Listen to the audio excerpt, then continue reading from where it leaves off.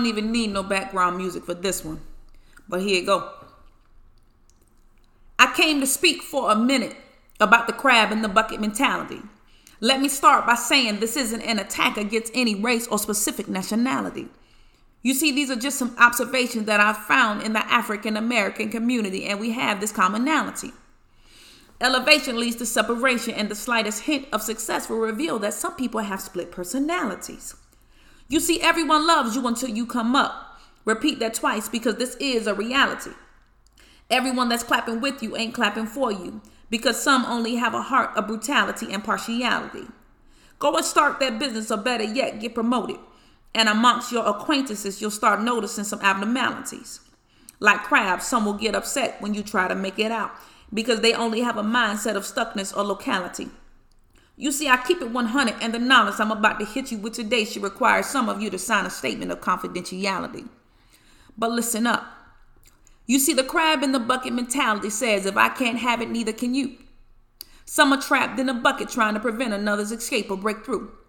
You see, it's sad when you start sharing your dreams with the wrong people and you find out that you now have an issue.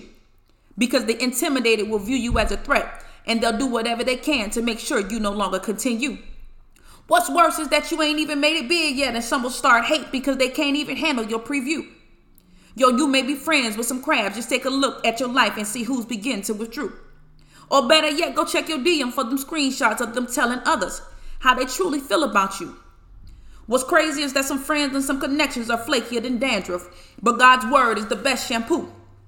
But what's even sadder about the crabs is that they could all escape if they work together, but there's maturity knowing that the next man's success doesn't hinder you. So let me stop and make this crystal clear. You see, I dropped this podcast to remind you to surround yourself with the right people. Success is the best response to ignorance, and some will realize that they need you in your sequel. You see, scripture says, no enemy, no table. Did you know he'll make your enemies your footstool that are now beneath you? Chickens and pigeons are both birds, but they weren't built to soar with people like you who are eagles. Yo, don't block your blessings treating others like they do you. Let the Lord be the one to get equal. It's not what they say, but better yet, it's how you respond. So don't let the hateful make you evil. Tearing down your brother or your sister, I admit, should be illegal. But you must be mature enough to know that lies spread quicker than a lit match drenched in diesel. But if you keep it pressing, the truth will find you and hunt you down like a beagle. You'll hold your head up.